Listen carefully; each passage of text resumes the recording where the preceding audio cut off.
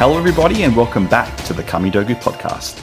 I am Christopher Veljanovsky, and joining me once again in the virtual podcasting booth is the man, the myth, the legend, Toasty.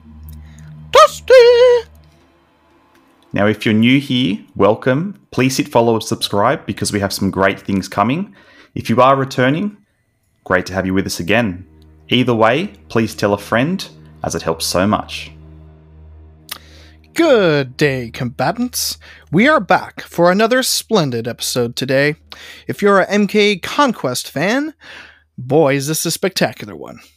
Our special guest for this episode is Jeffrey Meek, who portrayed both the characters Raiden and Shao Kahn. This man's acting prowess is nothing short of sensational. Growing up, I've always looked up to this gentleman, wanting to be an actor myself. So it is an honor and pleasure to be joined by Jeff today. The Thunder God, the Emperor of Outworld, however you see him, one thing is assured, he is a legendary contribution to this beloved franchise. That being said, let's continue forward with this interview. Hey everyone, thanks for joining us today. To begin, Jeffrey, I would like to ask you, well, I'm sure the audience is aware, the majority of this interview will consist of Mortal Kombat Conquest, but before we dive off into that, perhaps elaborate more on your experiences and time auditioning for Johnny Cage in the original Mortal Kombat movie, along with Raiden Annihilation. Wow, how do you know that? Yeah, you guys did some homework. I actually auditioned for Johnny Cage with the original movie. Yeah, in fact, I tested for it. And it was, strangely enough, it was with Cameron Diaz. Yes. She was auditioning. She didn't get cast. I didn't either. But, and so I remember reading with her. Wow. And Cameron and I had been friends for a while. I knew her. I met her one time. Her boyfriend was a friend of a dear friend of mine. So he said, "I'm going to my girlfriend's, 17th, 18th birthday. Would you like to come?" And so we went. And I went to the house, and it was, nice little party. And then Cameron Diaz entered the room, and I went, "Oh my God, this is just." When I saw her the first time, I just said, This young lady's a star. I mean, she just lit up the room. You know how she is. Oh, guaranteed. And so we met. So we became friends before she even became an actor. And then when she started auditioning, and one of her first things was going and trying to audition for Mortal Kombat. And so I was in on the read with her. So that was interesting. And I thought, I got along pretty well with two or three meetings, and and that went really well. Mm. And then how it is in Hollywood is that they're just going in a different direction. The guy that did play, what was the guy's name that actually played Johnny Cage? Lyndon Ashby. Lyndon Ashby. This is kind of strange. I was auditioning for. And I knew Lyndon, just in acquaintance. So just because we were reading together, we were, auditioning for the same thing. Was that I was asked to do a soap in New York in 2007. It was called As the World Turns. It's no longer on the air now, but it was a very famous, TV show, daytime TV show. And they needed somebody to replace this particular lead on the show. And so I was asked to come in and read. And the other guy who was reading with me was Lyndon Ashby, and then I ended up getting the part, and he didn't. But we had remembered, auditioning for the Johnny Cage thing like many, many years before. Yeah. And so, I like the franchise. I enjoyed playing Mortal Kombat 2 before I even auditioned for it. So I thought it was really kind of a cool idea. And obviously, it's been very successful. Most definitely. But, Lyndon Ashby, we kind of crossed paths a couple of times over our careers, Yeah. Yeah. That's funny that you brought that up. Where did you hear that? Do my research. Oh, no doubt about it. My God. So yeah, I understand that Cameron Diaz actually, yeah, she was set to have the role, but she broke her wrist amongst training, and that they had to bail Oh, is that her out. right? She got cast. I didn't. Yeah, she got cast. Oh, that's interesting. I didn't know that. Yeah, but she broke her wrist, great. and so kind of last minute they shoved in Bridget Wilson. So, Right. That's interesting. Oh, good. Yeah. Well, good for her. Yeah, how she should about have been cast. How about your audition as Raiden for Annihilation? How'd that go? was Tell us really about crazy. that. Yeah. Well, are you talking about the Mortal Kombat Conquest audition for it? No, Annihilation. Did you not audition for Raiden in Annihilation? I don't think I ever, if I recall, I don't remember auditioning for Annihilation. Okay. I could have. I mean, I'm old. I probably didn't remember. It's very, very likely that I'd forget a lot of auditions, especially the ones I don't get. And so maybe I did. I don't know. Okay. I remember, though, actually auditioning for a movie with Christopher Lambert. Oh. And so we talked a little bit about that in the audition, because it was just me and Chris and the director, and we had a really nice afternoon audition. It's a very rare audition, too, that you actually just spend the day, we were there for about an hour. And I was just going back with Chris for another movie that he was doing. And I asked him, I said, you're really great in the first Mortal Kombat movie. He said, where does all this intensity come from? And he says, oh, it's not because I'm intense, it's because I'm blind. He says, I can't, he gets that real look on his face because he can't see anything. And he said, this is what he said to me. Yeah. And so apparently he wears very, intense glasses. And and he was wearing it in the glasses in the audition with me. And he says, no, but I'm really blind. And so when he takes his glasses off, the reason he's so squinty and intense is because he can't see very well. I suppose Raiden with glasses wouldn't look quite right, would he? No. And so, Annihilation, I don't remember auditioning for that, but if I did and I auditioned for Raiden, I don't really remember. I do remember the intensity of auditioning for Mortal Kombat Conquest. That was I had 6 callbacks for that. Wow. And that was odd. But I don't remember that. Now, where did you read that somewhere that I said that? If I said that, I probably you mentioned it somewhere. Did. You mentioned Interesting. it somewhere. I don't remember whether or not that's true or not. Okay. That's interesting. Maybe but I don't remember the audition itself. I do remember the Mortal Kombat Conquest series of auditions, and maybe I'm mixing those up a little bit. Yeah, that's what I was going to say. Because they weren't that far apart. Not really. In terms of time, I don't recall. So anyway, I don't know. I do remember that there was about 6 or 7 calls for the Mortal Kombat Conquest, and I was getting kind of weary of that, because that's pretty unusual to have. You call back 6 times for a part is, I just kept trying to think that, well, this is a good thing, because they obviously are interested if they're calling you back. And also, there was a lot of people that were involved in the casting for Mortal Kombat. It's a big company, so it's not like a regular film per se, because you're dealing with the company itself.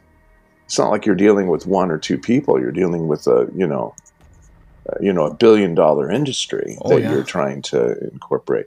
So I think that's one of the reasons too, that I had to be in front of other people other than the director and the casting people. So they kept bringing in Mortal Kombat people to check out, and have a little bit of a say as to who they thought was right for the part. That might be it. I'm just speculating, but it was a lot. And it was a very strange audition, because on the 6th or 7th time that I came in, I remember that there was a big panel of people there, and including the casting director and the director. And when I auditioned for Raiden, they sort of whispered to each other, and I just went, oh, that's never a good sign, really, And then the casting director, who was Fern Champion, if I remember, and she gave me another script. And again, I thought that was the kiss of death. And she said, would you mind reading for Shao Kahn? And I went, oh, damn, they don't want me to do Raiden. And I really was so hot on playing Raiden, right? And so I got kind of pissed off. I got a little kind of, which was kind of perfect for reading for Shao Kahn, right? And so they said, do you want to go outside and read the script and kind of get an idea of the character? And I said, nah, let's just read it. If you want to make adjustments, make it. I was just being really kind of pissy about it, Yeah. And so I read it with that kind of ire in it. Okay. And I was reading with the casting director, and I was really kind of upset that you guys maybe jumped through 6 auditions, and now you're really considering me for another part. And I didn't even know who Shao Kahn was at the time. Yeah. And so they gave me the read, and I read it, and then they kind of whispered to each other afterward, and they were laughing a little bit.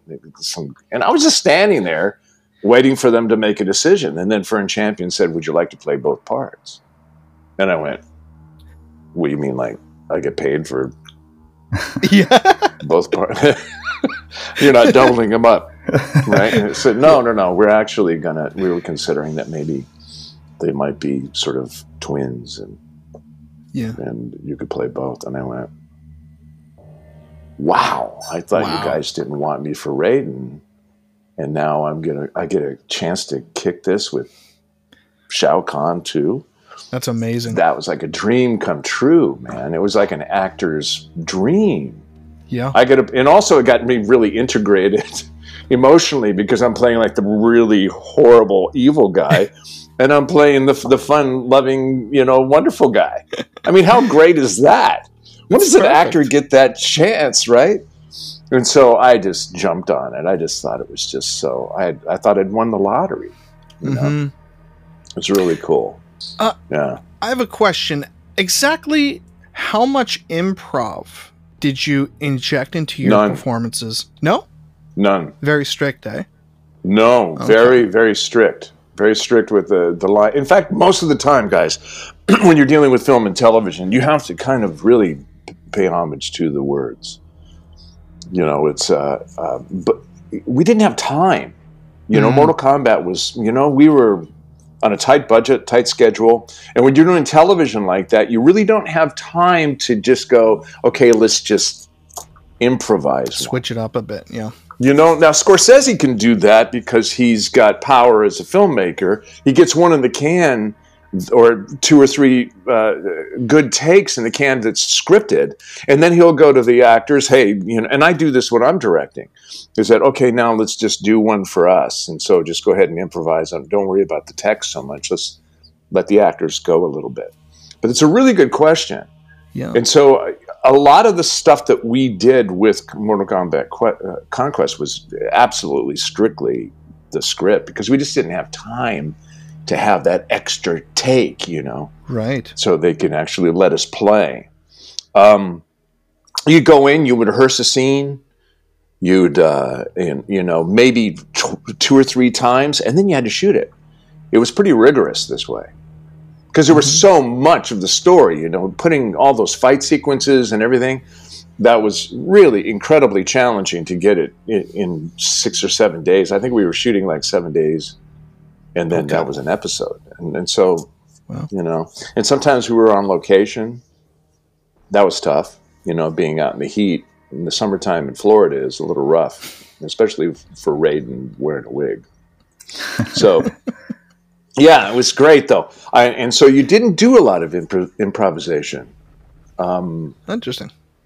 Yeah. Yeah, you got a chance to play with it a little bit. And we play with dialogue a little bit sometimes in rehearsal, but you usually take that to the writer when you have a problem. Like, for example, I never changed a line unless I thought that what I was changing it to was a little bit, a step above of what the writer had done. And the writers were good, and so I didn't really try to mess with dialogue at all. I tried to honor what was given to me as much as possible. Now with Shao Kahn, there was some rewriting that was happening later on in the episodes for me that they gave me a little bit more more leeway with this, is that if I thought there was something that I thought I wanted to express with Shao Kahn, because he was kind of a character with, he didn't say a lot, you know, when he said something, it was really pretty straightforward. But they allowed me, after a while, they started, you know, when you're doing a television series too, what's really nice is they get to know you a little bit better. And so they start writing toward your personality or that character's personality a little bit, because they've seen your approach to it, you know? And so it's a real simpatico kind of relationship with a writer and an actor in this kind of scenario when you're doing episode after episode after episode. And those same writers are seeing your work. And after a while, this is why I think that television series, after they have 2 or 3 seasons, they get really good, because they start to relax into each other. And so the writer and the director now are on a team. And the writer and the actor and the director are on these teams that they get, you know, you get lubricated a little bit, you know what I mean? Sure. And the machinery works better. Yeah. And so that's why the first season of anything, I mean, if you look at Friends, you know, the series Friends, is that the first season is a little clunky. You know, they're trying to find their place Seinfeld, in it, you know. Same thing. Seinfeld's a good example, too. I mean, you take any real great show, it's very rare that the first season is the best season. It's one of the reasons why I thought that Mortal Kombat Conquest would have been really fantastic in the second or third season, when we got our rhythm. We were really now getting our rhythm to it, you know. And so, and I just loved working on that show, too. And it was sad that it didn't get picked up for the second season. Yeah. Any other questions about the improv stuff, or what brings it on? Do you think that it felt improvisational? I think it's just kind of tradition. We always ask that. Like when we had Adani Maropis on, he said there was a few things that he kind of added his own spin on, but not so much. He had a hard time sort of remembering it, because when we talked to Bruce, he said it was very, very strict, like you. So yeah. Good old Bruce. Yeah, good old Adani too. He was fun. Yeah, really fun. Good actor. Good actor. So from what I understand, you were actually somewhat involved in the creative process for Shao Kahn's mask. Is that correct?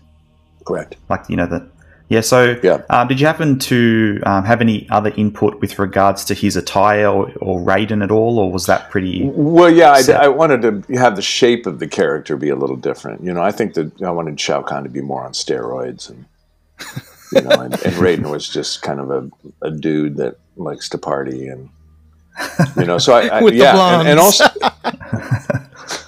yeah, exactly. And so I'd look at costume and I'd go, you know what, I think Shao Kahn's a monster, and so can we make him a little bit more padded and just robust? And also I wanted to, you know, with the mask, we went through a couple of incarnations with it, but they wanted me to put a skull cap on, you know, so I could keep. And I just said, no, I don't want to do that, because it's so hot in Florida. I said the skull cap will melt and I'll sweat, and I'm a sweaty actor anyway, you know. I get worked up, I get all and so I get all, you know, and so in Shao Kahn was no different, and so I said, well, I'll tell you what, I'll shave my head under one condition. It's because that's easier to make the wig look better for, you know, Raiden too. If you have bald head, you know, you could stick it on. And so I said, I'll shave my head, but under one condition, is that every time that I want to get my head shaved, you got to do it. And so even if I'm not working that day, I'm going to come in, you're going to shave my head. Now, that worked out great. And I actually like being shaved, because you don't have to deal with anything, right? It's nice. And so no skull cap on Shao Kahn, and then Raiden's wig was so much more comfortable and easier to deal with, and so the hairstylist agreed that, you know, she was totally cool with whenever I came in and she would shave my head. And so even on my day off, sometimes I just go and check and see what everybody's doing. I love being on the set and hanging out with everybody. Oh, But, yeah, guaranteed. I would. Great That cast. was the deal. Yeah, right. So fun. So fun. Bruce shared with us during the episode The Master when Shang Tsung was about to turn to the dark side and Shao Kahn introduced him to the Soul Still ability, that you were actually intensely ill during the scene, and the crew were trying to persuade you into getting a double to fill in for you in your scenes, yet you were insistent on continuing the scene. Was this possibly the most challenging moment during your time on the show? And what were some other difficult remember moments? No? Yeah, I don't remember that. No, but I do have something that I guess sort of somewhat proud of is that no matter how ill I was, I never missed a day of work. I never missed a day of work in any series that I was in. There you go. When I was doing Raven in Hawaii, I was like at 103 temperature, and I was out there trying to do, all the action. Wow. I was delirious, but I stayed in there and hung in there. But I don't know. I don't remember whether or not I was ill. He's probably right. Because Bruce's mind is pretty sharp. But yeah, I just didn't want to. I didn't want to let him down either. Bruce is a dear friend of mine. Yeah. I have a lot of respect for Bruce, and we played golf and had a good time. We were there. We'd sit on the golf course and just look at each other and laugh because how great is this? Yeah, we get to do what we want to do. We're working in a great company. Great parts, a lot of fun to do, and we get to stay in Florida and hit the golf ball. Fantastic. Mm-hmm. Oh. So we thought we'd, really hit the jackpot with it. It was really very fun, and I that's how we became really good friends. We're still friends, So. Excellent. Yeah. Is there any particular episodes or moments that you can recall were very difficult for you? Do you have any extra challenging times? Yeah, the most difficult thing for me, and I think this is kind of everybody at one point had a little bit of an issue with it, is that on the studios, the set of the studio, it was also part of the it was part of the the tour of the tour, and so when they would walk in, there was a catwalk around the top of the studio. And so when Shao Kahn was in his throne, the backlight would light the entire row of everybody up there. So every time I was playing Shao Kahn in that throne, which is every time, is that people were walking and carrying, it was incredibly distracting. Oh. Yeah, so it's...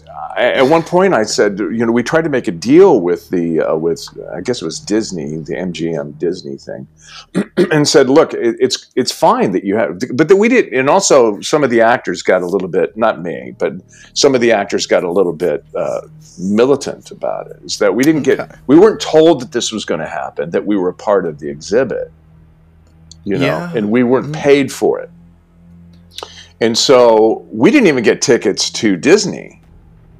No, I mean, Disney they're notoriously kind of cheap anyway. But I've heard seriously, they are. I've heard that. Yeah, they are. It's just a fact. I mean, I'm not, blowing the lid off of Disney. And so they didn't give us any leeway. They didn't tell us. It wasn't part of our contract.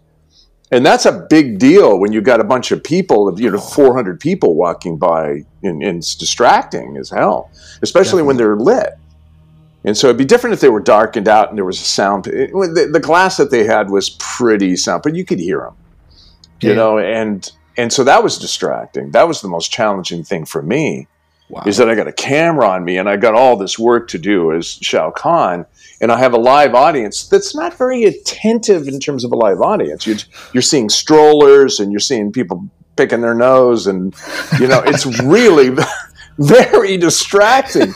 And so it's like you're out on the street and people are just walking around and staring at you. That was hard to get used to.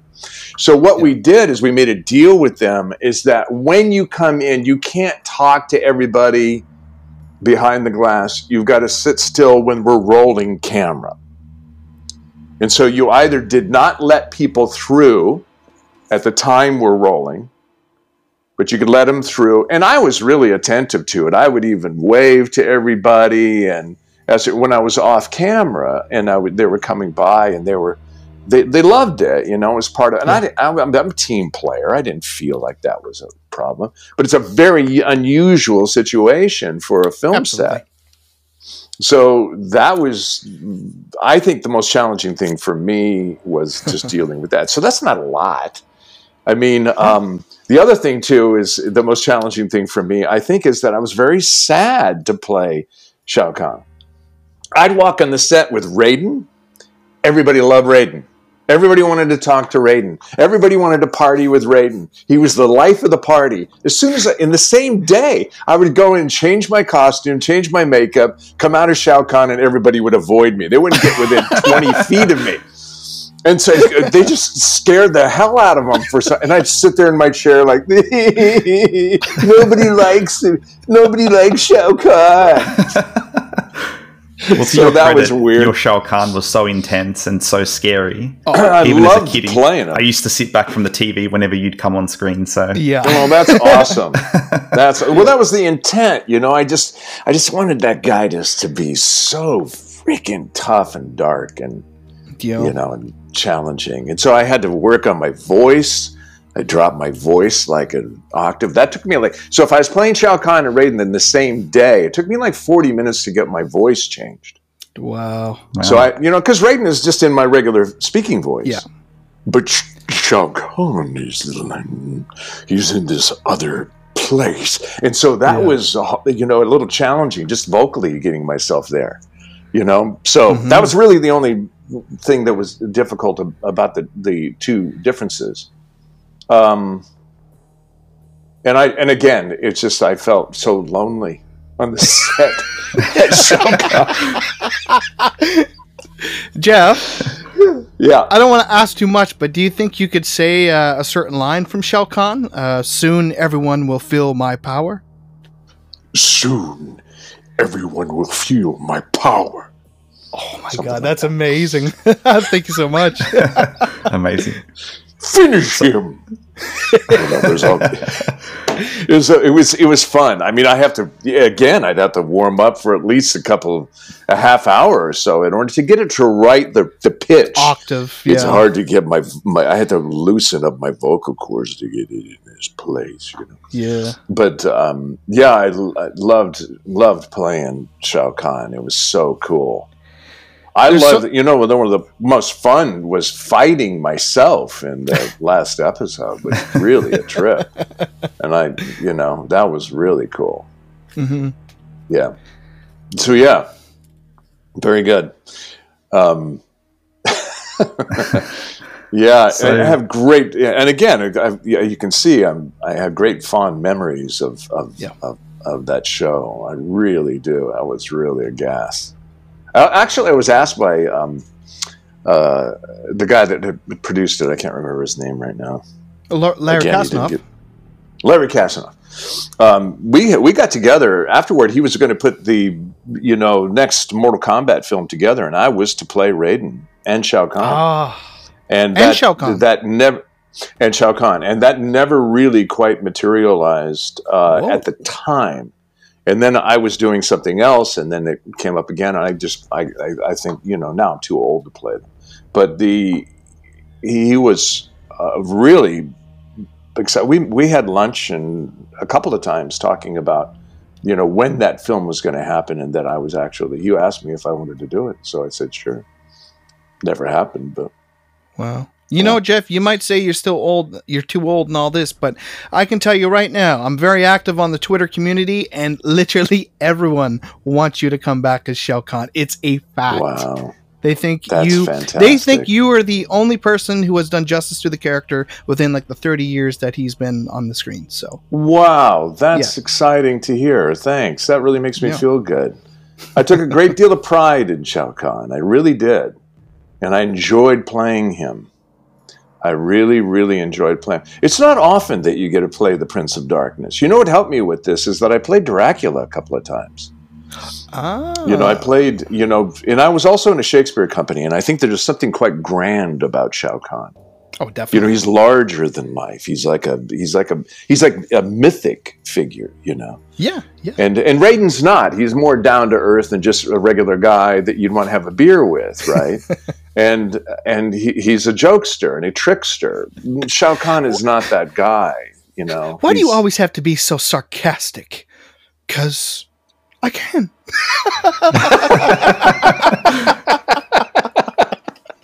Why not? Yeah. When I can. Yeah, Raiden was a joy. Raiden was, a real joy to play. Kind of. And sometimes we talk about, you know, the jokes. I mean, if you go back to any kind of improvisational thing, we just, if I had any joke that I wanted to tell, usually they were pretty good about it. You know, if they wanted me to change a little bit of a quip, you know, they were all right with that. But I would always approve or get approval from the writer. I think it's just decorum that, you know, unless you're, you know, doing a comedy with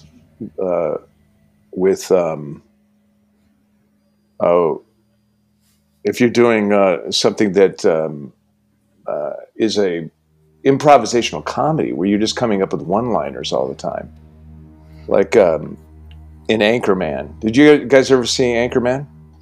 Oh, of course. Yeah.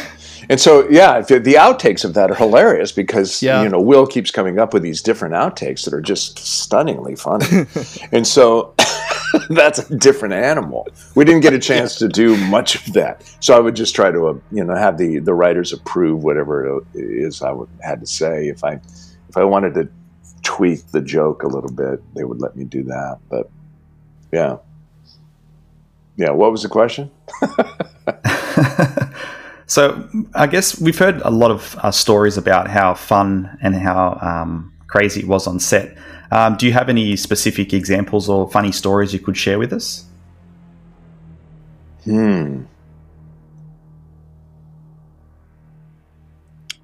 Let's see. You know, it was really, I thought, something that I was fighting for on the show. I don't know if it's funny, but because they were trying to expedite the show as much as they could, they had two different crews that were doing the fight sequences. Yeah. So you had your stunt coordinator, and then they had the stunt guys. And they would work out the fights. And I had, you know, as Raiden, I didn't get a chance to do as much fighting as I wanted to. Unfortunately. And so I had a little bit of a beef about that.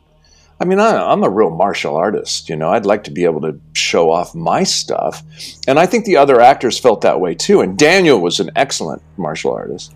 Yes. And really powerful. Great kicker. Very Jean-Claude Van Damme-ish in a way. Daniel Bernhardt. Great. Mm-hmm. Yeah, Daniel was marvelous at this. And I was a martial artist, you know. Now some of the other actors were not, and they had to double them a little bit more. But I was kind of upset that Raiden didn't get a chance to kick ass a little bit, and also, quite frankly, Shao Kahn. I mean, when the only time that we really fought, and I kind of fought for this. I went, what's the payoff here? Here's the two most powerful guys in the whole realm, and you don't have them actually duking it out, or you don't have anything going on with them. I'm like, come on, guys, I'm here. You have my services, and you can see that it's me that's doing the fight. It's not my stunt double, you know. And so why not have more of that and so I kind of lobbied a little bit for it, but a lot of the younger actors were doing, you know, most of it. But one of the things that I really think was, you know what, it was great about the show too is the women. Oh, wow. You know, we talk about a parade of beautiful women. I mean, that was another reason why being on the set was so great, is that there was this incredible beauty. Every guest star on that show was just a 10. Oh, right? Easy 10. Easy 10. And so what we would do as the nice guys that we are is that we would actually invite them out to dinner. It was traditional for the entire company. Daniel, Christina, Bruce, me, and the guest stars. We would take them out to dinner, a steak dinner. Paolo was the social director, I hear. Huh? I hear Paolo was the social director, apparently. Very much so. Paolo was really quite... what a marvelous guy, Paolo Montalban. Oh, my God. Just the sweetest, most life of the party guy. And so we would all get together. We just loved each other's company. We're just as people. And so we would invite all of the guest stars to go out and, we'd socialize together during the week. Nice. And in between stuff. The nice thing about being at that set, it was at Disney. And so you can get onto the lot and you could go to all the great restaurants and, some really great restaurants in Orlando and in the surrounding area. So we'd go to we'd find these great spots and we just sort of take over. We'd have like 15, 20 people come in every night and we'd have, a steak dinner and it was just awesome. And so getting to know some of our guest stars was so much fun. It was really a good party atmosphere, and everybody was having a good time. There was no disgruntlement. So I would say, the whole thing was like that. I'd play golf with my other people on the show. We'd go to the movies together. We would have dinner together. It was just really a very family oriented situation, and everybody was there. Nobody was from there. So everybody was imported. And so everybody had to have their own, apartment and stuff. So a lot of the actors, were in the same apartment building. They didn't want to, I lived on Celebration. Do you guys know where Celebration is? If you go to... Sort of. Yeah. Okay, Celebration is a planned community. It looks like the Truman Show. Yeah. Okay, it's really that suburban hell. Yeah. It's everything's perfect, and you have to make sure your lawn's perfect. And in fact, they would send letters to people if you had your windows open and your living room was dirty. They would give you a note. That reminds me of the episode of X-Files. Oh my God! Oh yeah, totally. And so I loved it because it was so weird. And so I had to live in Celebration. And of course, I was shaved, and I would wear sunglasses, and I'd have my sticks or my golf clubs on my back, and I'd wear shorts and little sand. I was just a freak, and I would just ride around in this place. I looked like Uncle Fester going to play golf. And everybody in the cast was afraid of this place, and I loved it. Had a great golf course, great restaurants, great everything. They even had fake snow in the wintertime, and so I loved living in Celebration. Nobody else did, so they lived in town. They lived in Kissimmee and this apartment complex, and I went, why do I want to live there when I can live in Celebration and be a freak? And I loved it. I loved it. And so every time that they would come visit me, we would go out to Disney. And my job was right across the bridge. I would just get in the car, and 5 minutes I was at work. It was genius. They had a great gym there. I don't know if you've not been to Celebration, it's really cool. If you like that kind of environment. But it was kind of, I was a bit of a freak show there, but it was cool. I loved it. But we would get together every night. It was not like just once in a while. It was like all the time. Because we didn't really have family there. It was just, we created a family. Everybody, it was like we were all on location there. Yeah. Because there was nobody from Florida. Everybody, people were from New York, L.A. We all got this job, and we flew to Orlando to make this thing happen. And so we relied on each other for, socializing. Yeah. It was really very cool. Yeah, it was a nice environment. So fun, Jeff. weird things. I don't know. I guess some of the special effects, that was kind of cool. What it was really fun too, is going out with the stunt guys. We would go, there's in Disney World, there's an adult sort of part of the theme park, which is a bunch of bars basically. And then they have fireworks at night. It's cool. So you can just bar hop and never get in a car. And so I would go to the stunt guys because they would just take over the dance floor. And these guys were just amazing athletes, right? And so you always felt safe because I was around some of the baddest dudes in the world, right? And so we just hang out, and I felt like I had a team of about 30 bodyguards. It was awesome. Jeff, did you manage to keep anything from the set? Yeah, I did. I have the mask. Really? I don't know where it is. I think it's in my other office. Yeah, I have the mask. Oh, okay. Wow. He made me a duplicate. You know, they did an imprint on my face. You know, that when they're building the mask, they had to shape it so it fit my head. Yeah. And so they did that whole prosthetic thing which is really disconcerting to do that. And they put the straws in your nose, and so you sit there for. Wow. It used to be in the old days they'd wrap you like a mummy, and you were in there for like an hour, which was incredibly challenging for me because I get a little claustrophobic.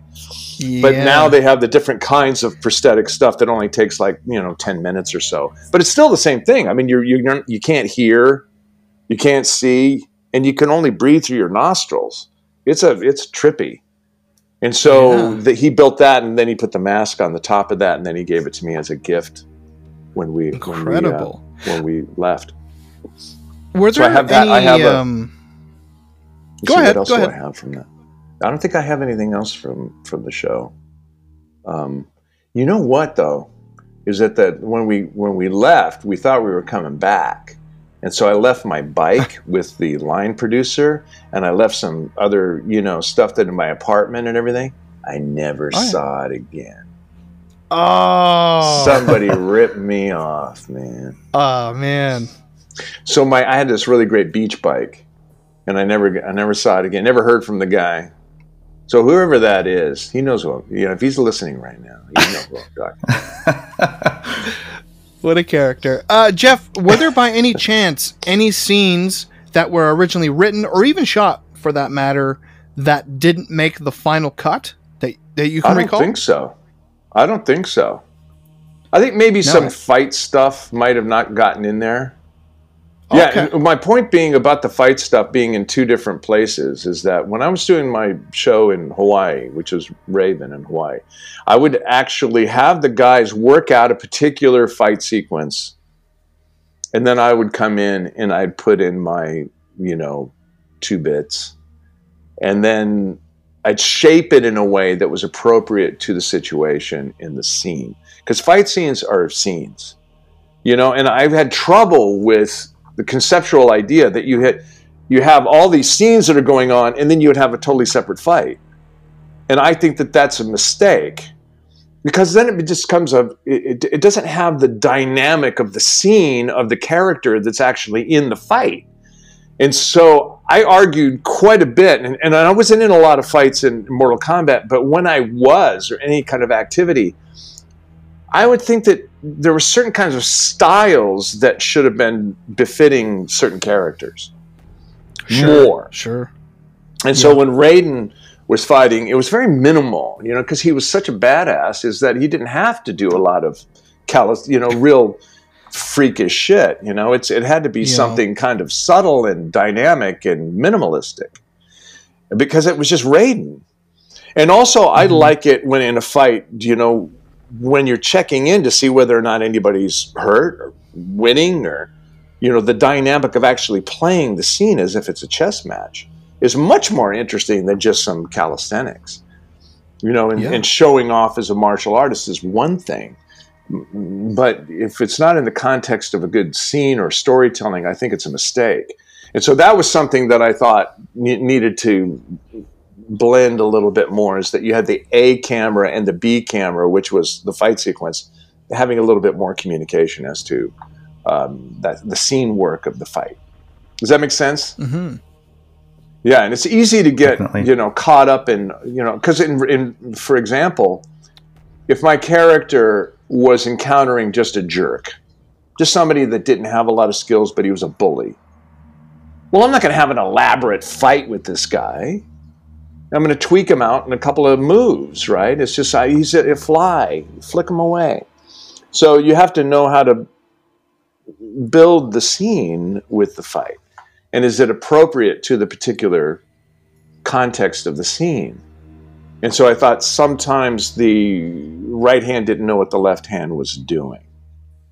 And so the A camera has to be in communication all the time with the B camera so that you're getting a good fit of storytelling with the fight sequences. Anyway. And it happens all the time. They're trying to expedite it, and try to get it, as fast as possible. Yeah.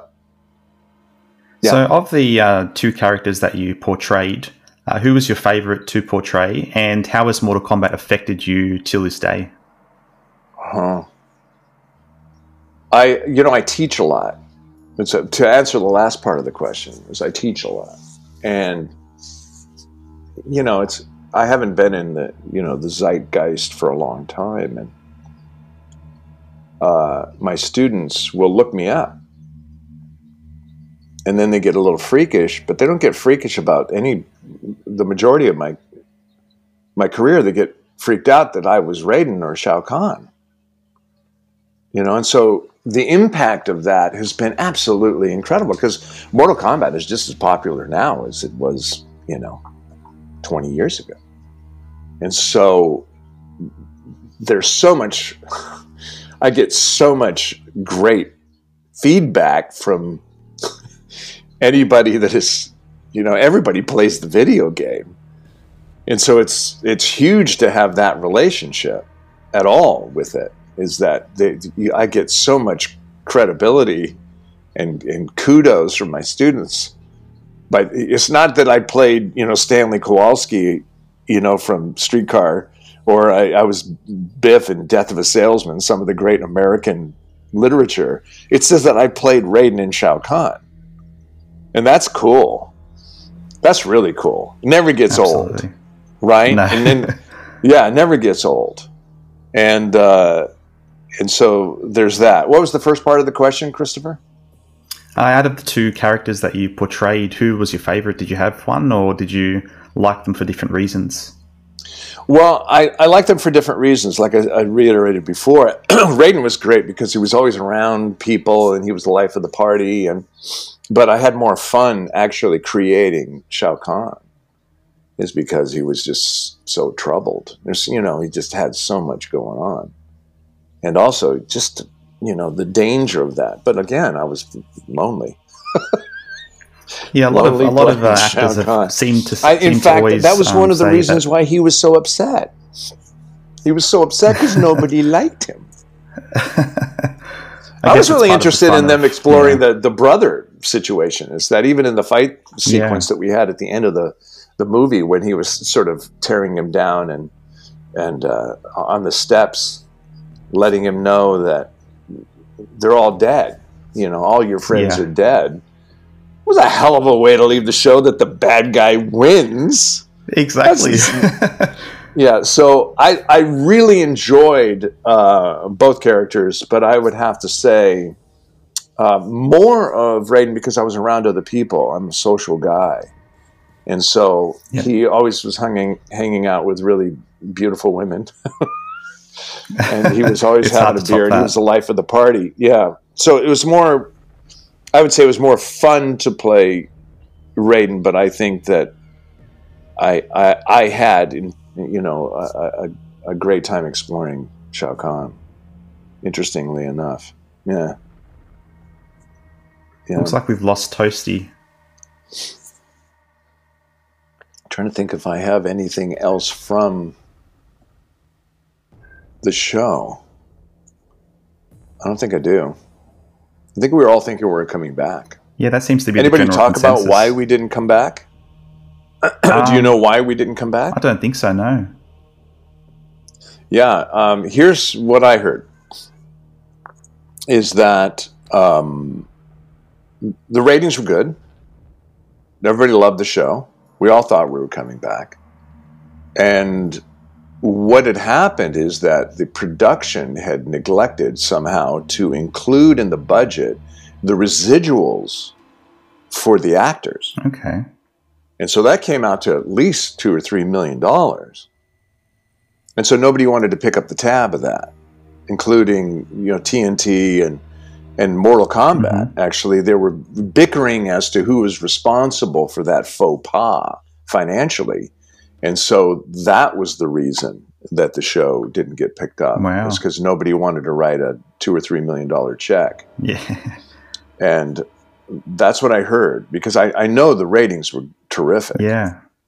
You know, the show was really well. And to this day, I mean, the show is so well received. And I thought the production values were good on it, and we were having fun, and we're getting better. So I was really shocked. Of all the series that I've ever done, I was more shocked that show didn't get picked up for the second season. Yeah, I think everyone. And I couldn't figure it out until I finally started talking around. Yeah, I started talking around to people that were really in, you know, the negotiation of the show, and that's what I heard. Is that's the reason that it happened? Is somebody kind of made a financial boo-boo, and nobody wanted to take responsibility for that. A slight one, right? Yeah. Yeah, it's kind of a big deal. Yeah. Okay, so you've mentioned before, Jeffrey, in regards to the Raiden and Shao Kahn fight, that there were some instances that were cut out, such as some extra wire work, and there were actually certain weapons that were brought out. I know it's going back a while, but do you remember any particular key moments that you were a little disappointed didn't show up in the final product? Yeah, there was, you know, again, some of the wire work. We spent a lot of time, you know, flying everybody around, and including Shao Kahn. But I think when I look back at it, because Shao Kahn was so kind of deformed, it looked a little weird flying around. But Raiden looked cool. You know, Raiden had that flowing sort of thing too. But yeah, there was that. I think there was a couple of weapons that were in there that didn't get a chance to make the final cut. Can you recall which ones? I can't. I think it might have been... Yeah, I'm trying to look back. It was either, you know, a staff or an axe or something. I can't remember exactly. Okay. But we spent almost 2 days shooting that whole fight sequence. That was, you know, we were in a black space. It was a pretty big part of the studio. It was actually an empty studio that wasn't attached to the main studio. And, you know, and it was, you know, the scene's long too in it. There was stuff that I wanted to write. In fact, I actually had some input on the writing of that. And I said to the writer and executive producer, I said, would it be all right if I choreographed the fight sequence with, you know, our stunt coordinator? And they said, yeah. And so we sat down and we talked about it quite extensively about a couple of weeks before we did it. And I said, I want to have the scene within the scene kind of idea that we talked about earlier. And so Shao Kahn and Raiden kind of confer or experience each other throughout the whole fight as to whether or not who's winning and who's losing. And then what happens at the end gets revealed that, you know, you're no longer in the Earth realm. You're in my territory, which I didn't quite understand thematically. But I thought it worked. And it was fun to, you know, for me, I'd never worked in a situation where I was actually fighting myself before. So that was incredibly challenging and exciting. Yeah. And I thought the stunt coordinator, forgive me for not remembering his name, because he was so good. Do you guys have any idea who it was? You know, do you have any reference to that? Sadly, I don't off the top of my head, no. It's too bad, too, because he should be mentioned here, and I feel bad not remembering his name. But he was terrific in working with, and he would take, you know, he'd play me when I was, you know, we're shooting my side of it. And so, yeah. And I love the writing of that, how that all kind of came down. I would have liked to have seen even more of an environment of that, rather than just being in a black space, which I thought was cool. But it could have traveled into different. It could have traveled into different kind of lighting or energetic places. That we talked about that too, that it was actually changing. We were knocking each other into different realms. And that, really? I thought that would, yeah, that's what I thought would have been kind of cool to keep the kind of realm idea working so that it actually kind of made more sense, that the blows were, they're almost godlike in a way, these two characters. They're gods. And so they don't, so when they hit each other, you're actually sending somebody in a different cosmic space. And so I thought that was kind of a nice idea, and it would change, and change the environment so that the environment itself would be, you get hit so hard by something, that there's this lightning and thunder and everything that actually collapses that particular space into sending you to another place. And I thought that would have been a kind of a cool thing to do. I think we just kind of ran out of money and ideas about how we're going to do that. But we were in a black space instead of a green screen space. Now, a green screen, we could have done this much more effectively. And so I was a little disappointed that didn't happen, that we could have been in these different worlds, so that when I do get catapulted into a realm where Raiden no longer has these kinds of powers, that the environment had shifted throughout the entire fight. That was something that we didn't get a chance to do. But I thought that would have been kind of really dynamic and cool. Like the whole lighting would change, So if I hit him with something and then lightning came out of my hands and stuff, that the environment would be affected by that.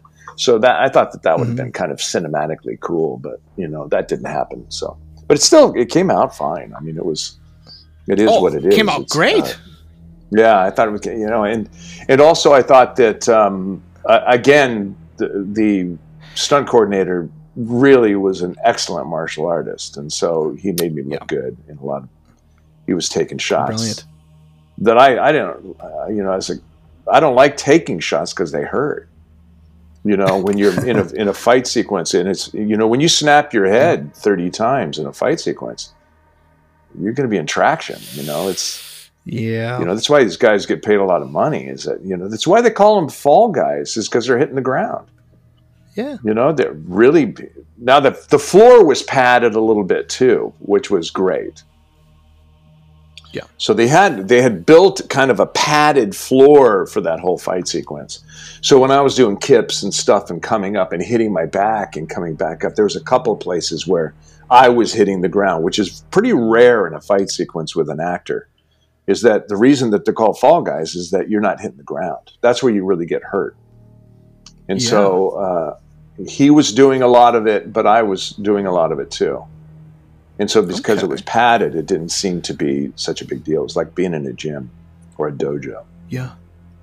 So cool. I'm aware Vengeance in general really is one of your favorite episodes, but besides this, what are some of your most beloved scenes that you had shot on that show that you can recall? Some other memorable scenes that I love the pilot too, because there was some really kind of, dramatic stuff that I think that the show kind of there was a silliness about Raiden that I liked it when he was also really serious.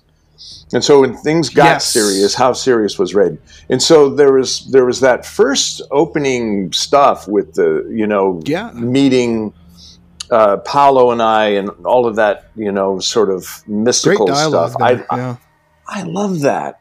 And I thought that was shot so beautifully, and there was a kind of quality about the filmmaking that was really, really dynamic. And it kind of got thinned out a little bit because we were just, you're shooting so furiously, you don't get a chance to have as many creative setups as a filmmaker when you're doing the television show. And so I thought that was something that I really loved in the pilot. I also loved when we went on locations, some of the local stuff. I like the forest stuff too. There was a really great sort of forest episodes that we had that I would have liked to have some more of that. Also, the set was fantastic. That whole city that they built in that was so fun to go to work because they had done such beautiful art direction in that show. The art direction was fantastic. right? Definitely. And so I love the whole Disney feel of that. Let's see, any particular episodes? And I think I like the one. I liked it when Raiden was kind of, again, when he kind of get pissed off and he'd actually, do something. Otherwise it was just me coming in and going, "Hey guys, get your shit together." And, one of my favorite episodes with you, Jeffrey, as Raiden is easily Quan Chi. That one, because you're trying to snap the three combatants back into reality, because they have this kind of dark persona to them now, and you were very serious in that episode trying to get them to snap back. And then you also have a brilliant scene and set of dialogue at the end there when you're talking to Kung Lao in the temple, because he almost kills a monk right in front of you, but you stop him. I don't know if you remember all this, but I thought that kind of reminded me. I have to see. You know what I should have done? I actually should have watched the show. You guys are so up on it. I should have been a little bit more up on what episode? Now, Vengeance was what? Can you tell me what the storyline is for that particular episode? Sure, absolutely. Vengeance is the 22nd and final episode of the series. And that is the one where you confront Shao Kahn. That's I love that episode. I love that episode. And also, again, is that it got really serious, and he was letting everybody know that you got to step up. Oh yeah, Raiden wasn't.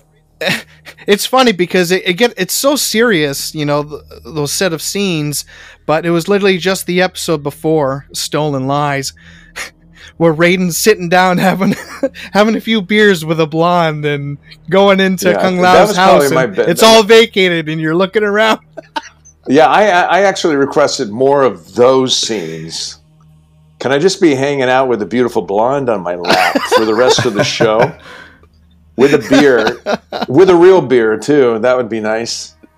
And I'd be happy, and that would be it. Let's just do that. How about if he, in fact, I was thinking, why doesn't Raiden have more relationships that make him a little bit more vulnerable? That was something that I talked to because everybody else in the show, of the four main characters, they had issues. They had their issues. Yeah. What was Raiden's issues? Other than Shao Kahn, and it was just trying to, I felt like, I get a little tired of the paternal kind of quality of Raiden, kind of busting everybody's chops for not being adult enough.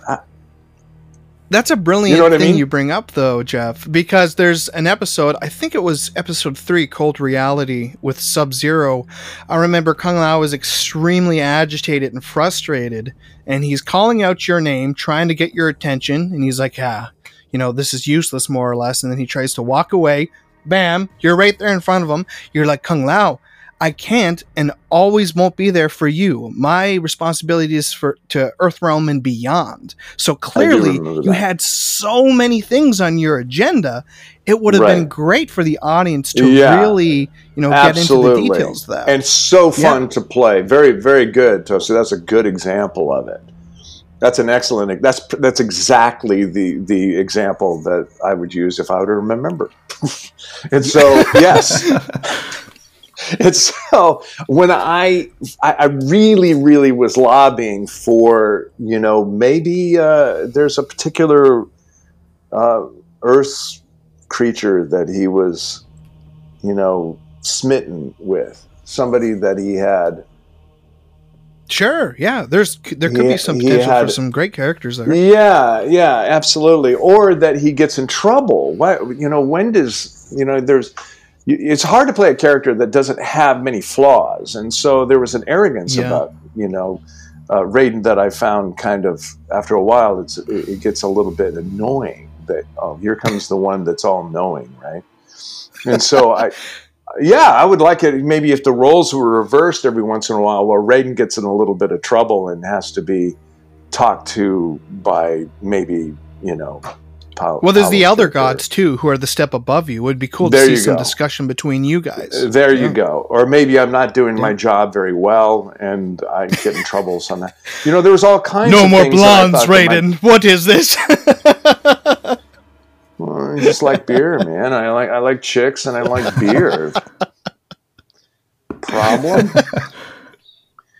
I mean, you put me here. Jeff, I also want to ask you. You mentioned briefly before that you spoke with Larry Kasanoff and that you were set to reprise both roles. We had an interview with Adani Meropis as well, and apparently he said that he was set to return and he was going to be the main villain, Quan Chi. Do you remember anything at all from that script that really stood out to you, or is there anything you think you could reveal? I just thought Adani was so committed to his role in it. I was so excited to work with him because he was so good at committing to that character. Yeah. Right? I just, you know, it's when you're playing fantasy like this too, sometimes we have a tendency, I think, is to kind of play at them rather than being them. And so when a guest star would come on, it was almost as if it can be a little cartoony in terms of the approach of it, rather than finding ways to find the humanity within these, you know, really extraordinary characters.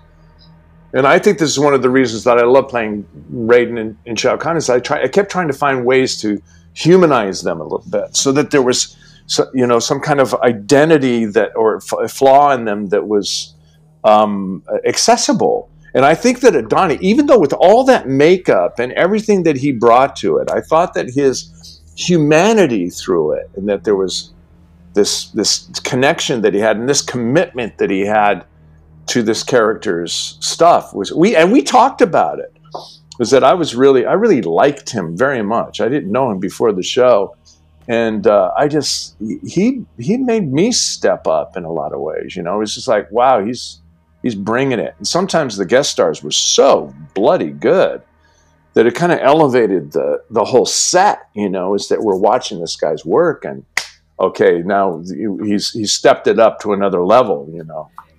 It's really Adani told us that his favorite scenes were actually the scenes with you.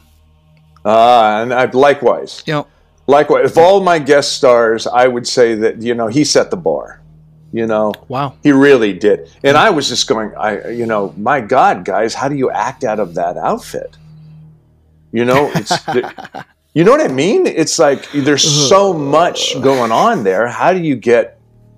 And he brought humor to it. It was. I just thought there was so much humanity through all of the accoutrement of his makeup and his costume. But he just embodied it. And that's a sign of 100%. A really superior actor, too, to be able to actually bring all of his soul work through so much going on. And I asked him when I saw him for the first time, I said, good luck acting out of that. You know? And he went, yeah, there's a lot going on, right? And I said, whew, that's quite an outfit you got going on there. And so, but he and I just really did hit it off. I mean, I really enjoyed his work. And again, he's had a wonderful career creating these kinds of really dynamic characters. He's a good actor, you know. Oh, definitely. He can do he's a real character actor too, you know. He changes dialects, and, you know, most of his characters are different in different shows that he's been in. Mm-hmm. I've just enjoyed his career too. He's just just a lovely person, just a committed, lovely, wonderful, talented guy. Yeah, I enjoyed it too.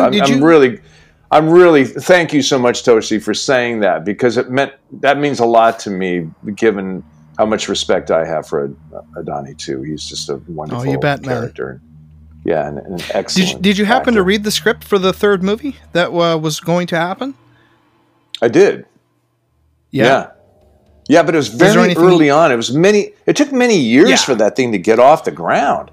And so that was at least, 10, 15 years ago? I mean, when did we finish shooting? It was like 2000, right?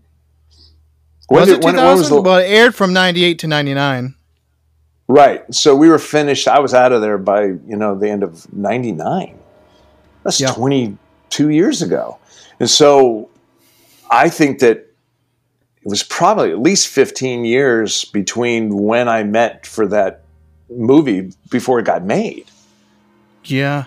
And James Remar, was he the guy that played the Raiden in the Annihilation movie? Yes. In Annihilation. I'm not quite sure what their rationale for that, other than that James he's got more of a movie following than I do.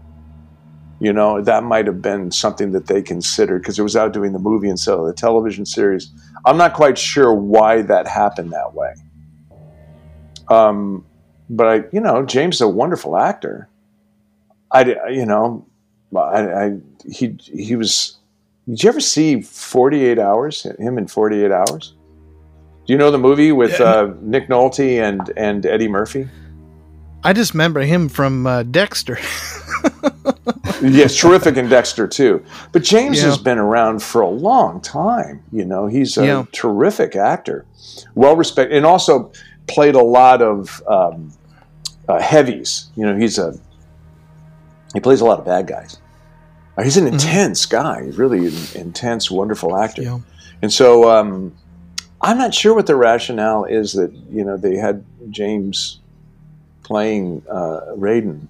There's a different kind of quality, that's for sure, of the character. Different approach.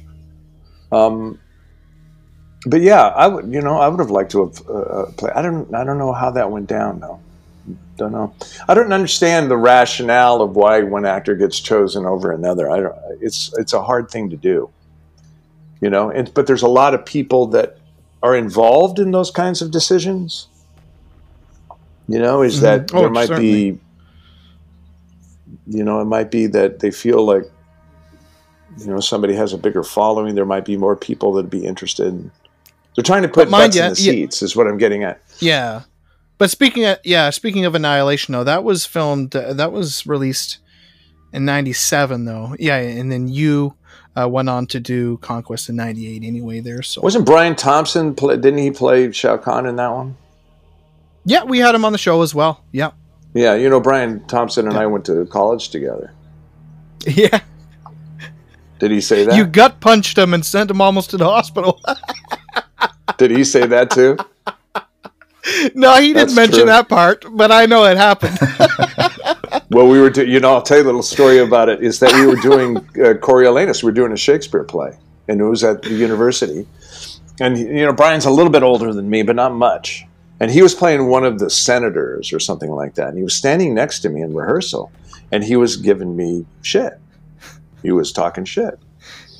And finally, I was playing Coriolanus. Now, Coriolanus, if you don't know Shakespeare, he's like one of the greatest warriors in the history of the Roman Empire. And so I was in character, and he was poking me. Now, Brian's not a small guy. Brian's big, and he's really strong. He's a football player. He's a tough guy.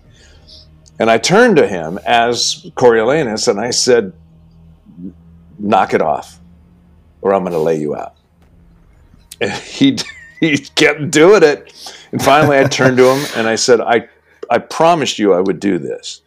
And so that's when I took him out. We were on stage. We were on stage. We were in rehearsal on stage. And I just took one little left hand to the stomach. And I didn't know that Brian had had surgery to remove part of his intestines. Like a couple of years earlier. He had a blockage or something, and he had a real major surgery. Nearly killed him. And so I didn't know that I was hitting him right on the spot of where I didn't know that he had been sick at all.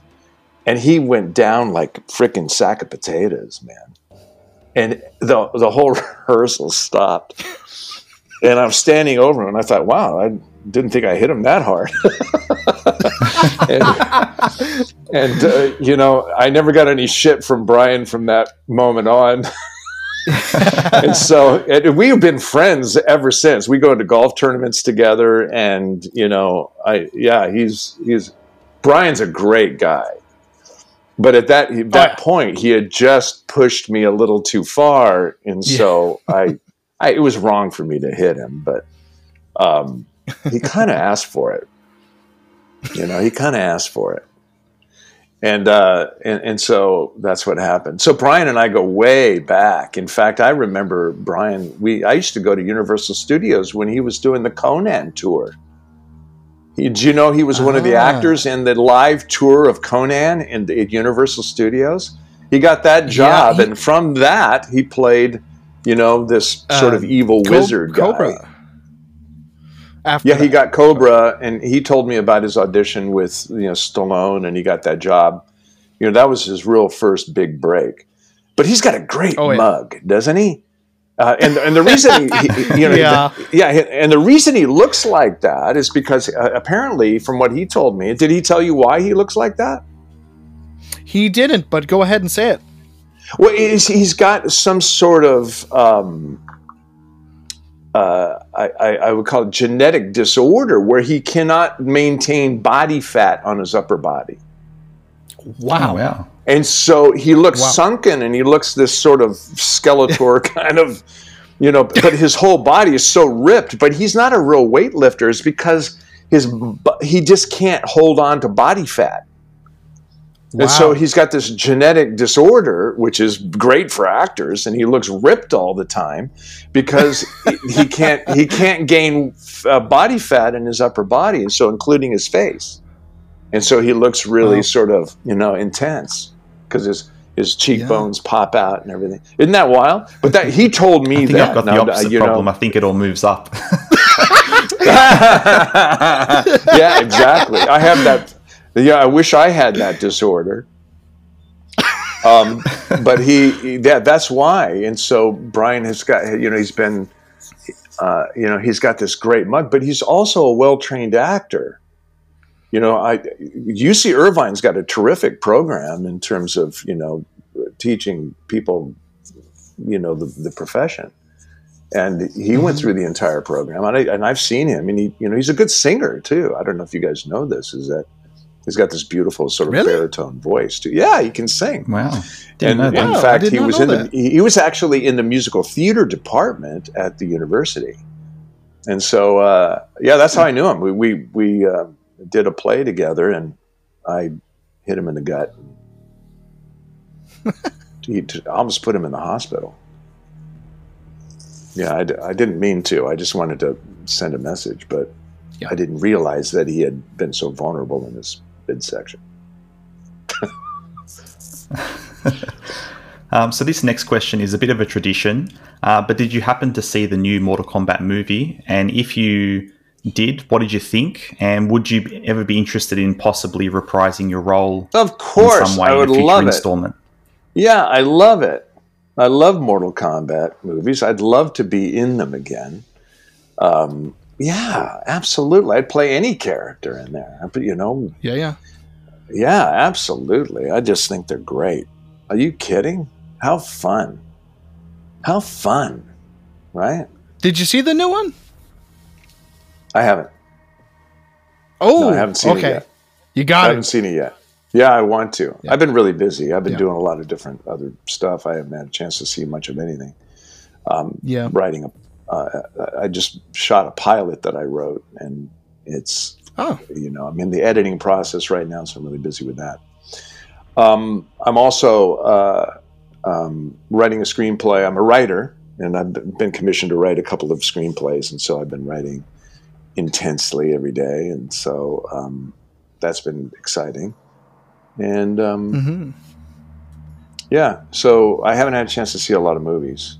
But it's on my list. It's absolutely on my list. Do you guys like the latest version? Yeah, you know what? It's got some mixed reception out there, but personally, I thought it was great. The action was intense. This time, they made it like kind of gory, more closer to the games. They had to set a foundation, so the story, what's there, it's not bad, but I can tell that there's a lot of potential that something really special can happen here. And I think everybody working on the movie, realized some of the errors that they made. And, I have faith in the team that they're going to really go all out and make the next one even better. So definitely worth a watch, though. Cool. Yeah, I'll have to check it out. I just think that they should bring the series back. It stands to reason. You don't have to make major motion pictures with this stuff. We obviously did it right. Yes. Why not just reprieve the series? Why hasn't anybody ever done that? It was the most successful new IP, along with, I think, Pamela Anderson show, I believe. Yep. It was so well received. But, as you know more of the you weren't here, Toasty, when Toasty, you weren't here when Chris and I were talking about the speculation of why it didn't get picked up. I heard from the grapevine and from very reliable sources that the reason it didn't get picked up is because they did not include the actors' residuals as part of the budget, which came out to about $3 or $4 million. Good Lord. Thereabouts. And so nobody wanted to pick up the check, so they decided just to can the show. And so they were in conflict as to who was to pay for that. So that sounds reasonable to me, because you're right. The stories and the whole thing was working. I mean, the ratings were great. Yeah. I mean, there was no reason to not come back. It wasn't that it wasn't popular. And that finale, it's like, come on, clearly there's more. Or something thereabouts. Why not do a series of it and see? It just makes sense to me. Yep.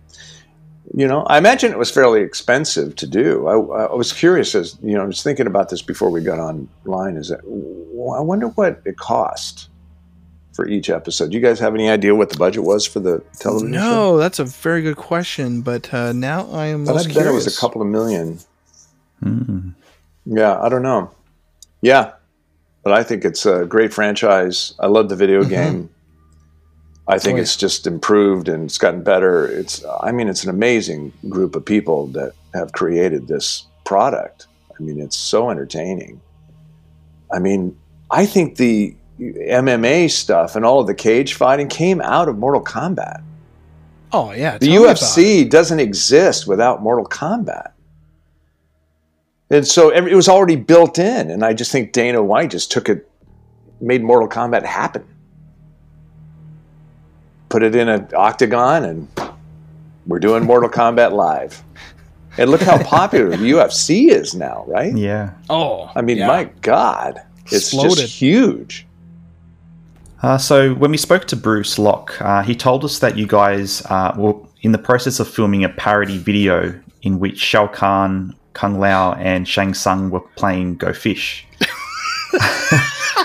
Are you guys still having active discussions around putting this together? I know the fans would love to see it, or has that been shelved for now? I think that's right. I think we were joking about doing some sort of, parody kind of thing. I think Paolo lives in New York, though.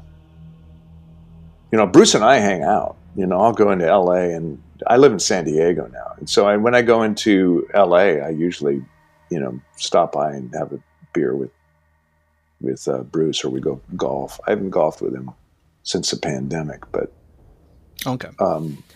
He's a good golfer too, by the way. Mm-hmm. But I think any kind of, that would be fun. Is any kind of parody about it? We need Go to see fish.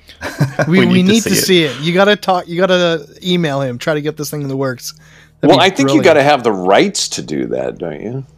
I can't go in and start throwing on Raiden costumes and thinking that it's somebody else owns that guy. It's not mine. I wish it was. Unless you do a really horrible version, like just put like a wok on your head or something. Well, fingers crossed. Fingers crossed. Yeah, the wok on the head. Hey, that was one of the things that I wanted more in the show, is that I didn't get to wear the hat. The first episode. That was it. Yeah. Otherwise, I guess they just wanted to show off the wig. The wig changed too, which got better. But the first wig was just like, oh God. I noticed. Yeah. So we were trying to figure out ways to make him a little more stylish.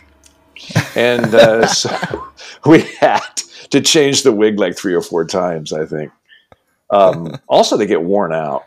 So you had to try them on and do kind of things, And also, I would love to get together and do a parody of what we were doing. That'd be fun.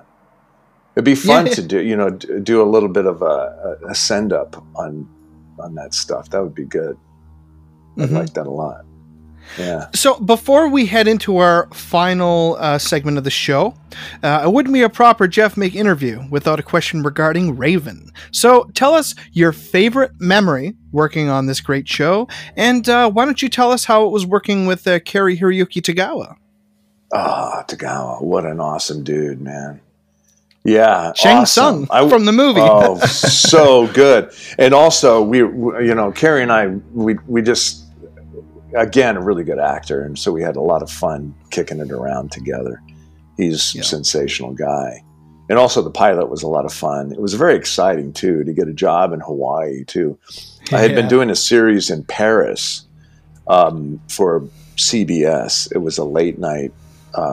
They were trying to do a joint French-American production. They were trying to raise money from Europe, and the French wanted to, know about American television and how to make it. And so we put this show together called The Exile, and I was in Paris, and I was freezing my ass off. I mean, it was like, I was out on the street in street clothes, and it was like the worst winter since Napoleon. And I was out in the street all the time, and so I froze. And so me getting the job in Hawaii was like I died and gone to heaven. And so, and then I get to work with Cary and a lot of these just wonderful actors. Also, it was Clyde. He was actually the president of Screen Actors Guild for a while. Clyde, forgetting his last name. Lovely guy. I was these wonderful actors in that pilot, and plus I got a chance to work with Lee Majors, and and some of the co-stars were. Yeah, he was a piece of work, that guy. And so I love it. Yeah, and so I loved working with Cary. Again, a really wonderful martial artist. He didn't get a chance to actually really show off his martial arts so much in Raven. Yeah. But that was just marvelous fun. I mean, really great. And also, I got a chance to really work with some great martial artists. I was trained by Billy Blanks for like a year. And Billy Blanks, in my opinion, is one of the baddest dudes on the planet. Yeah. He was at like 6-7-time world champion in full contact karate. I mean, that guy's a badass. And so I was in the gym with him every day for at least 6 months, and I would fight with him. I'd have full padding on. He was wearing a baseball cap. It took me 6 weeks to touch the baseball cap. Wow. And he was beating the shit out of me. And then I worked with Jeff Imada, one of the greatest stunt coordinators and martial artists in the business. I worked with Howard Johnson, great champion. I even trained with Benny the Jet Urquidez, who's one of the greatest kickboxers in the world. Yeah. I trained with him because I was going to do a movie with Andrew Dice Clay called Ford Fairlane. And I got cast in that. And then I trained for 6 months with Benny the Jet. So I was really I got in the ring and he beat the hell out of me, and I got good at what I was doing before I got the Raven gig. I was doing a lot of martial arts in Europe, and I trained for many, many years as an actor and as an athlete, so that when I did Raven, it was kind of just a natural fit. And then I just worked on, weapons stuff with Jeff Imada, and I just really, I felt like I knew what I was talking about. I was also trained with the katana with a guy named the Reverend Kensho Furuya, who was he was a Grand Master guy that was in Los Angeles that taught me about the katana and the Japanese approach to it. And so I had real traditional training in the katana. With this amazing Grand Master, and he was a scholar. That guy was amazing. He knew he had, I think he got his master's degree or his doctorate in Japanese history from Harvard. Okay. He was really cool. And he was like a Buddhist monk. And he lived in this dojo in LA and had he showed me all these great Chinese films and martial arts films that I didn't have any access to. So doing Raven was spectacular. Some of the highlights of that is that I got to do a lot of my own choreography. Yeah. I had a lot of input with text. The trouble with doing Raven is that it was a single lead show with Lee, and so I was in almost every shot, so it was exhausting. Yeah. And so doing 3 fight sequences a week was it was really, really physically challenging. Because you're shooting 8 hours on one fight sequence. And so you got to stay warm, and then you got to fight, and then you cool down, and you got to stay warm again. So as an athlete, it was incredibly challenging physically. Yeah. And getting hurt, getting whacked, getting blown up, getting shot. It was easy to get hurt on that show, and I was wounded a lot on that show. And so it was like being I felt like I was a professional athlete in a full contact sport. That's what it felt like to me. Literally. And so I loved it.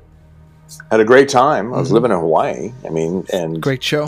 Doing that show. And I just thought that the show, the production of the show was a lot of fun. And I really enjoyed that. So I have very, very fond memories of Raven. And also just living, I just love that community. I mean, Hawaii is like my second home, and loved it. Okay, so now, Jeffrey, we're going to jump to the final round. So what we're going to do with this final round is we're going to ask you about 8 quick questions, sort of rapid-fire questions. I'm going to get to know you a little more. So, is it like the first thing that pops into my head, or do you want me to really think about it? I'm just kidding. Okay, this is an easy one. What is your favorite food? Right. My favorite food?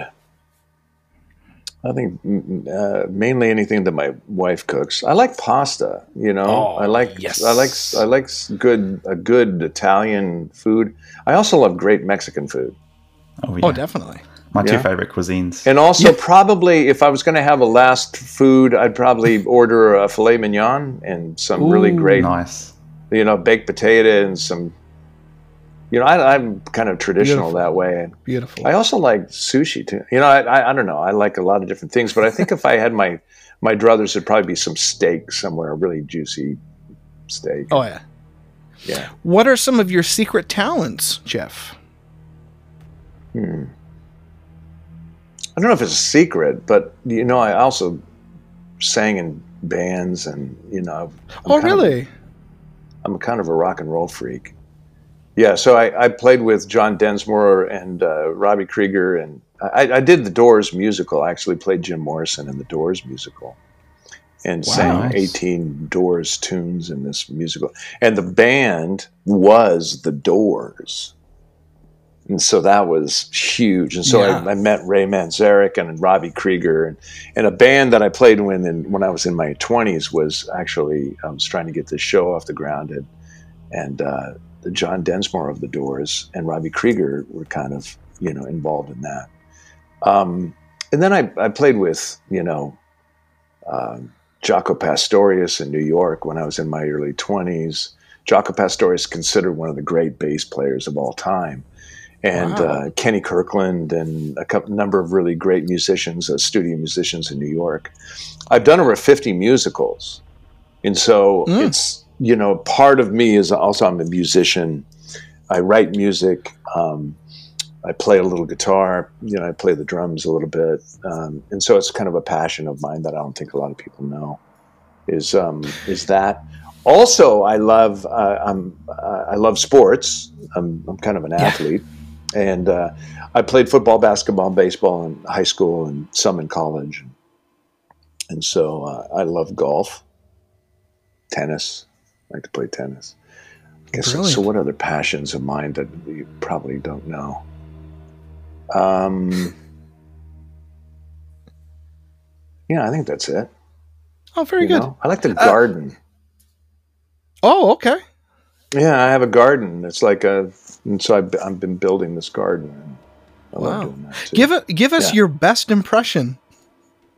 Best impression. Can you do any impressions? Let's see. Yeah, man. You know, Sammy here. And then, you know, I was just saying, really nice guy you are. I mean, it's pretty bad, but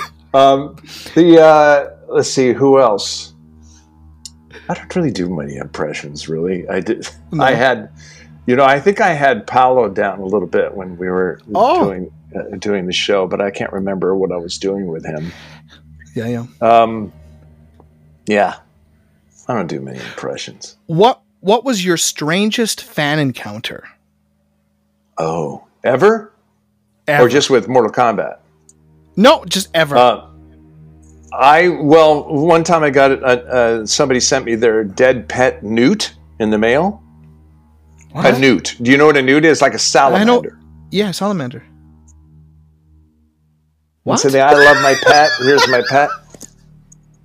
A little crazy. Oh. Also, okay. I was at one time when I was very early on in my career, I was doing a soap in New York, and we would go to these public appearances in different malls around the country. And one time I think it was Cleveland, we were at a mall and we got rushed by the mob. And so I had to run through the mall and they ripped my shirt off.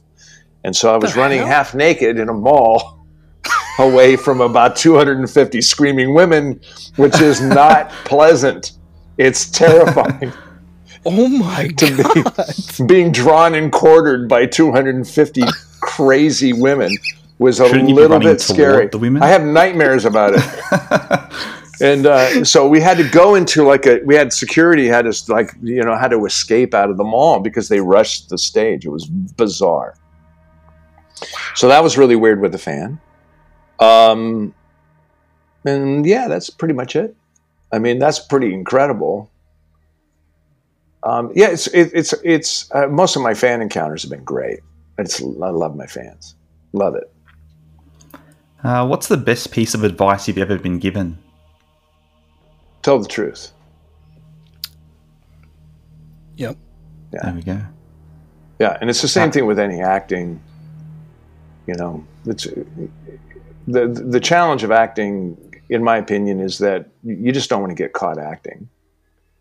And so how do you do that? Well, I think through the character you have to figure out what's truthful, what's honest, what's happening. Even if the character's lying, there's some sort of sense of truth about it. You know, and how do you get to that? Is that I think that you as an artist have to find ways to tell the truth from your own experience and through the character. And so you're using the filtering system of the character, which would be the obstacles physically and emotionally and mentally. But it's really you. You know, when you're playing Raiden, you're Raiden. When you're playing Shao Kahn, you're Shao Kahn. So what is the truth of how you feel given this situation is, I think, the key to really great work in any art form. Dancing, singing, painting, anything. Yeah. It's really about whether or not there's some sense of, real honesty in it. Yeah. Yeah. What was your very first job? My first job as an actor? Just my first job? I was working, I guess it would be a paper boy, because I threw papers when I was a kid. But I think my first real, legitimate business where I wasn't, I was working as a waiter in a Cantonese smorgasbord where there's no tips. I was just cleaning and moving food in and out. And, because nobody wants a tip at a smorgasbord. So it was really, I was getting minimum wage and, but I got free, Chinese, Cantonese food, which was nice, but it was a really crappy job. The penultimate question, what is your guilty pleasure?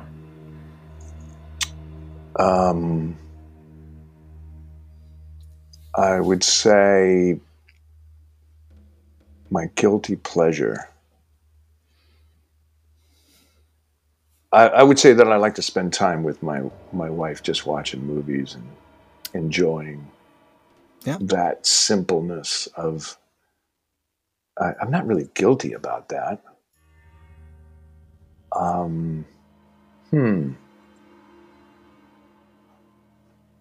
Yeah.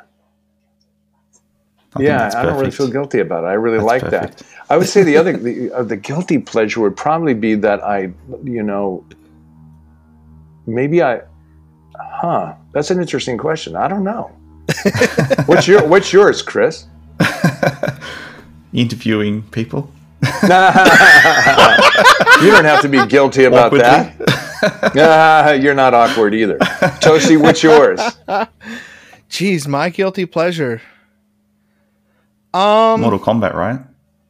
Sure, Mortal Kombat. Like literally, like it's in my is that blood. a guilty pleasure? I mean, guilty sort of implies that you should be kind of feeling guilty about it, right? Yeah.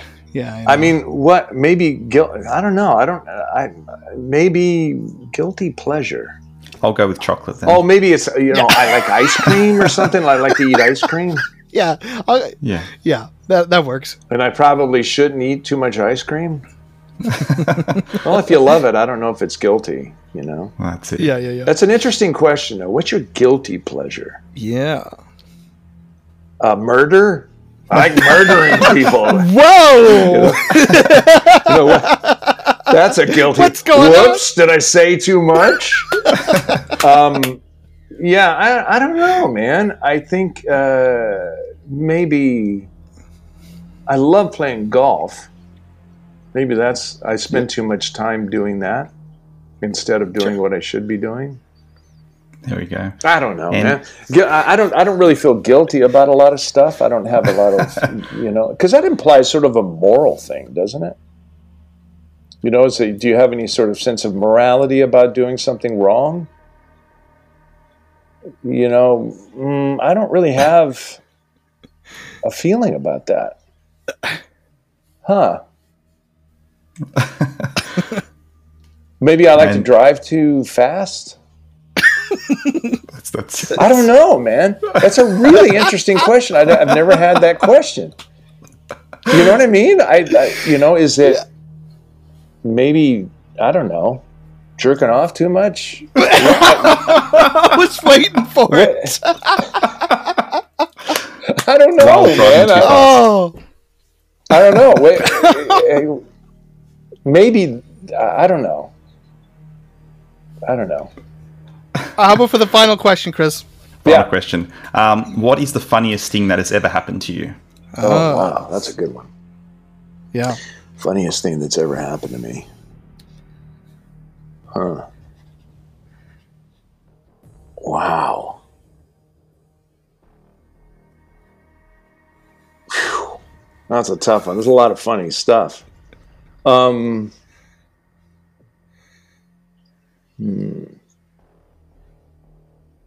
I would say that probably getting where I was actually is what I thought was really hilarious and is maybe getting a job that I didn't expect. That's a bad answer. That's a bad answer. Maybe funniest thing that ever happened to me. It was like, is that implying like where I felt like I was just absolutely being ridiculous? You were just laughing your ass off, hard to breathe. You'll never forget it for the rest of your life. Well, so I love comedians. I mean, but happened to me. Yeah. Well, I was on stage one time, and there was a situation where an actor that I was playing with, I was doing a comedy, and one of the actors that was playing it, she was wearing high heels, and it was on opening night, and an actor previously to that had spilled a bunch of water on the stage. And so she slipped and fell, boom, on her butt. She wasn't hurt or anything, but it was the entire audience gasped. And then she got up again and she did part of the scene, and then she walked across the stage again, hit the water, bang, right on her butt. And then so everybody's like, oh God, and then about the third time she fell again, and now she's like broke a heel, and now she's like crawling off the stage. and I'm left on the stage, and I was playing this guy. Ironically enough, I was wearing a bald skull cap for the character, and his name was Otto von Bruno, and everybody in the house didn't know what was going to happen. And I said to her, I improvised the line. I said, do what you're going to do, and get those shoes fixed. And as soon as I said, get those shoes fixed, the place kind of fell apart for about a couple of minutes. But that was pretty funny. Oh, that's brilliant. Yeah. So funny to me, something that happened there. What happened to me a couple of times, I think God dang it, that's a tough question. Yeah. That's really a tough question. What's the funniest you were put thing in a funny that ever situation, so I think that's a pretty amazing story. Yeah. Another one was, I guess, let's see if I can have a Mortal Kombat one. Oh, okay. That'd be great. Any practical joking going on there? Because Bruce told us many. They used to screw with him. What, in Mortal Kombat? Yeah, he was making out with the Jola character, and then he was going on for way too long, and then he broke character, looked, everyone was gone, nobody behind the camera.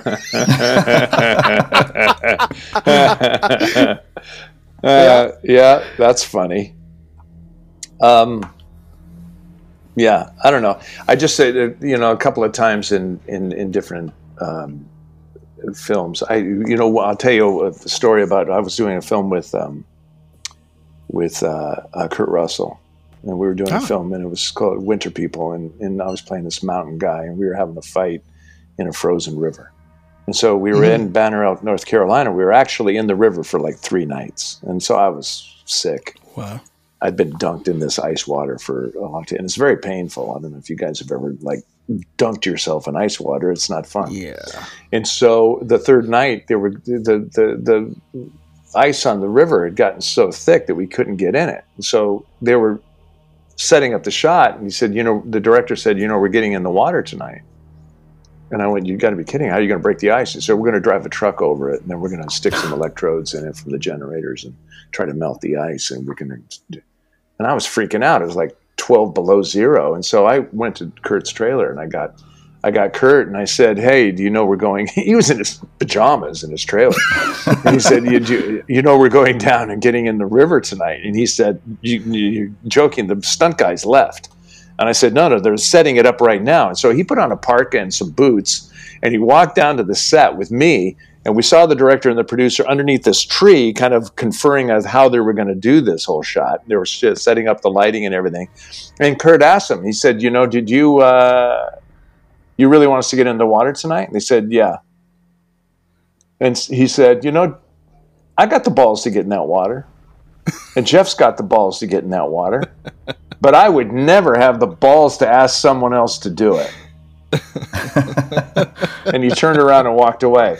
And I thought that was really cool. Awesome. And so they didn't break the ice. They couldn't break the ice. So we ended up shooting the last part of that sequence of the film in Malibu, California, at Malibu Creek. And we just snowed it all in. You couldn't tell the difference at all anyway. Okay. It was crazy. Wow. It was crazy. Well, thank you so much for sharing that, Jeff. That's amazing. Sure. So before we end off, where can people find you? Do you have any social media platforms? And lastly, if there's any project you're working on right now, if you want to let people know. Yeah, I'm working on a couple of things. Thank you very much for asking. I'm working on this film that I'm writing, and I'm also working on a pilot that I directed and I'm in. It's about the San Diego Police Department and the Mexican cartel, and there's all kinds of different moving parts to that. A lot of action in it. And Sweet. I shot it in July, and now I'm in the editing process. So hopefully that is going to be something that I can get out there.